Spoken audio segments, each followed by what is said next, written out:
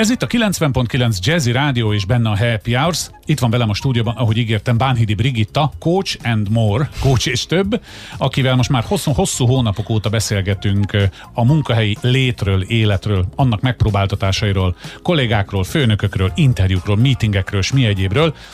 Amikor átküldted címszóban, hogy miről beszélünk, egyből nyilván film jutott az eszembe, a nagyfőnök, a Big Boss. Hát a Big Boss az, aki egyikünk se, biztos van olyan Big Boss, aki hallgat minket, de a Big Bosshoz szerintem Magyarországon a dolgozó kollégák 99%-a ilyen magyarosan, kurucosan áll hozzájuk. Persze, ő neki könnyű, mert ő onnan osztja az ész, de mi itt lent? Vagy akkor most mi van a Big Boss-szal? Szia! Sziasztok, szia Laci! Ezt mondtam neked, hogy Big Boss, de közben én a CEO-ra gondoltam. Hát az is jó. És már jól be is mutattuk, hogy milyen félreértések vannak egy szóhasználatban. A CEO, igen. Igen, ugye erre szép magyar szavunk a CEO. Ja. De azért kezdjük is ezzel, egyébként szerintem ez jó kezdés, hogy lefordítjuk, hogy ez mit is jelent. Ugye angol mozaik szó, igen. De hogyha magyarra lefordítod, akkor ez tulajdonképpen a legfőbb végrehajtó. Chairman of the board, igen. Chief Executive okay, tehát ott az execute, mint végrehajtás van. Hát nálunk azt ügyvezetőnek hívják a végrehajtót, szóval ügyvezető igazgató, igen, végül is talán magyarul ez a legjobb. De hogy magának a tartalmából, hogyha kiindulunk, egy CEO-nak az a dolga, hogy gondoskodjon arról, hogy minden végre legyen hajtva, aminek végrehajtódnia kell abban az adott cégben. Hát azért ne ússza meg ennyivel, azért biztosítsa hozzá azt is, amivel megcsinálom, most így belét kötök. Pontosan, de ezt is mondtam volna, tehát hogy ha arról akarunk beszélgetni, hogy egy CEO-nak mi a szerepe egy adott szervezetben, akkor szerintem pontosan ez. Gondoskodjon arról, hogy aminek végre kell hajtva lenni, ez annyira magyartalan. Igen, az végre is lehessen azt hajtani. Tehát legyen hozzá ember, legyen rá erőforrás, legyen eszköz, legyen döntés. Tehát... Várjál, Egerben Dobó István volt a CEO? Ne húzzál bele engem ilyen történelmi dolgok. Hát figyelj, ő volt a várkapitány, neki kellett megmondani, hogy merre megyünk, mennyi szurok kell, van-e fegyver, hogyan öntsük le a törököt vele, tehát tulajdonképpen ő volt az, aki az egészet húzta maga után végül is. Annyiban már biztosan más a helyzet, hogy persze a mai világban is azt várjuk, hogyha gond van, akkor a CEO bukjon meg. De hogy azért az régen rossz, hogyha úgy néz ki egy cég, hogy anélkül, hogy a CEO leugrana, anélkül megvalósulhatna bár. Nem. Hát neki pont nem ez a dolga, szerintem, hogy tehát nem Dugonis Titus volt, hogy maradjunk a történelmi példánál a CEO, mert akkor dugába tölt volna a dolog, de alapvetően mégiscsak én, mint munkavállaló azt mondom, hogy a nagyfőnök, a Big Boss, az legyen az, aki az irányt mutatja, aki után megyünk, és aki ad hozzá, ha nem gyalogosan megyünk, ad hozzá mindent, ami kell. Én ezt ennyire egyszerűen látom. Mm-hmm.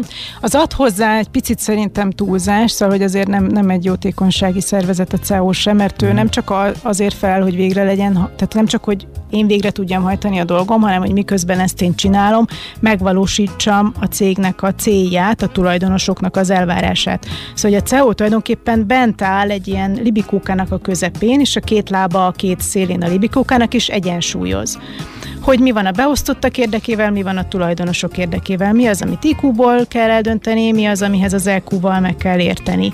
Hogy hagyományosan dolgozzunk, vagy digitálisan dolgozzunk, hogy félnek a vírustól, de azért haladjon a munka. Szóval, hogy ez egy ilyen, a CEO szerep, ez egy ilyen, nem is tudom, tényleg a libikóka szerintem, vagy egy körforgalom közepén, egy ilyen nagy vagy egy kereszteződés közepén egy ilyen forgalom irányító. Szóval, hogy ő nem feltétlenül... Megértettem, nem lovagolok az eszközökön, most már kezdem érteni, hogy ő ennek azért fölötte van egy fokkal. Igen. Mert ennek van egy külön felelőse, hogyha rádiózni akarunk, akkor nem mindenki hozza be otthonról a kis nem tudom, eszközét, hanem akkor, ha rádiózunk, akkor legyenek alapeszközök, amivel a munkát végezzük. Oké. Tehát a CEO, a CEO, én mindig így hallottam, CEO-t még nem hallottam, az áll mindenek felett. Velünk nincs kapcsolatban, mi csak a tevékenységének tulajdonképpen az eredményét látjuk, vagy ha nem jó, akkor megküzdködünk. Most ki vagy? Én vagyok a munkavállaló, aki nem CEO vagyok. Hát de legyen kapcsolatban. Igen? Szerintem mondjuk mit tudom én, 6000 fős cégnél nincsen minden egyes takarítónővel kapcsolatban, bár egyébként a legjobb 6000 fős cégeknél képes lemenni a legfelsőbb vezető is, és egyszer, nem tudom, egy évben egyszer legalább kezet fogni a takarítókkal, mert ha ők nem takarítanának, akkor ő nem lehetne ott a szép irodájában. Szóval, hogy Szerintem ami a legfőbb feladata az, hogy tudjon egy jövőképet, egy stratégiát mutatni a cégnek, még mondjuk ilyen vérzivataros időkben is legalább azt tudja mondani, hogy mindent megteszünk, hogy nem tudom, megmaradjon az állásotok, vagy tehát, hogy valami fajta kiutat, vagy előre mutató utat tudjon mutatni, hogy elhárítsa az akadályokat, amik az emberek útjába kerülhetnének, és hogy támogassa a fejlődést, az együttműködést. Tehát tulajdonképpen, hogy képessé tegye a szervezetét arra, hogy az megvalósítson mindent, amit az egész egységtől várnak. Szerintem ez így kerek. Nem? Jó. Mert most így nem merült fel bennem más kérdés, mert ha más kérdést tennék fel, akkor még egyszer ennyit beszélnénk erről, és az se baj, ha a kedves hallgató maga teszi fel a kérdést, amit nekünk is feltehet persze, de neked is, bánhidibrigitta.com-on, de egyelőre berekeztjük itt a beszélgetést a CEO, az ügyvezető igazgató, vagy az elnök vezérigazgató, mert akkor az a bizonyos szervezetben az van a legtetőjén, nem? De az tehát már mindenképp egy a végrehajtó a CEO? Most igen, tehát az elnök vezérigazgató az nem feltétlen végrehajtó, az már inkább egy döntés. Szóval ez még egyel följebb van. Na, látod, igazad van. Még jó, hogy ezt szóba hoztam. Még egy mondatom van még? Persze, hogy szoktad irányítani a hallgatókat az oldalamra, hogy van erről egy ilyen gyors teszt, amit CEO-knak csináltam, hogy meg tudják, kipipálgatnak egy pár kérdést. Szeretik az emberek a teszteket, nem? És meg tudják nézni, hogy ők mennyire testesítik meg a CEO-ság eszményét. Ezt az Elég jó vezető sorozatnak a 11. részébe találják meg, egy tök egyszerű kis dolog. Pár kérdés. Tényleg csak egy pár kérdés, csak így végigpipálja, és hogyha még csak azt se írtam le, hogy nem tudom, hogyha 10-ből 8 pontod van, akkor király vagy. Tehát, hogy ő saját magának látja, hogy ha ott egy csomó mindent nem tud kipipálni, akkor valami gondolkodni való van. Jó, hát akkor akár a bánhidibrigitta.com-on, akár nekünk lehet üzenni, és ezeket a műsorokat visszahallgatni a jazzy.hu-n. Köszönöm szépen, jövő héten várlak megint. Köszönöm.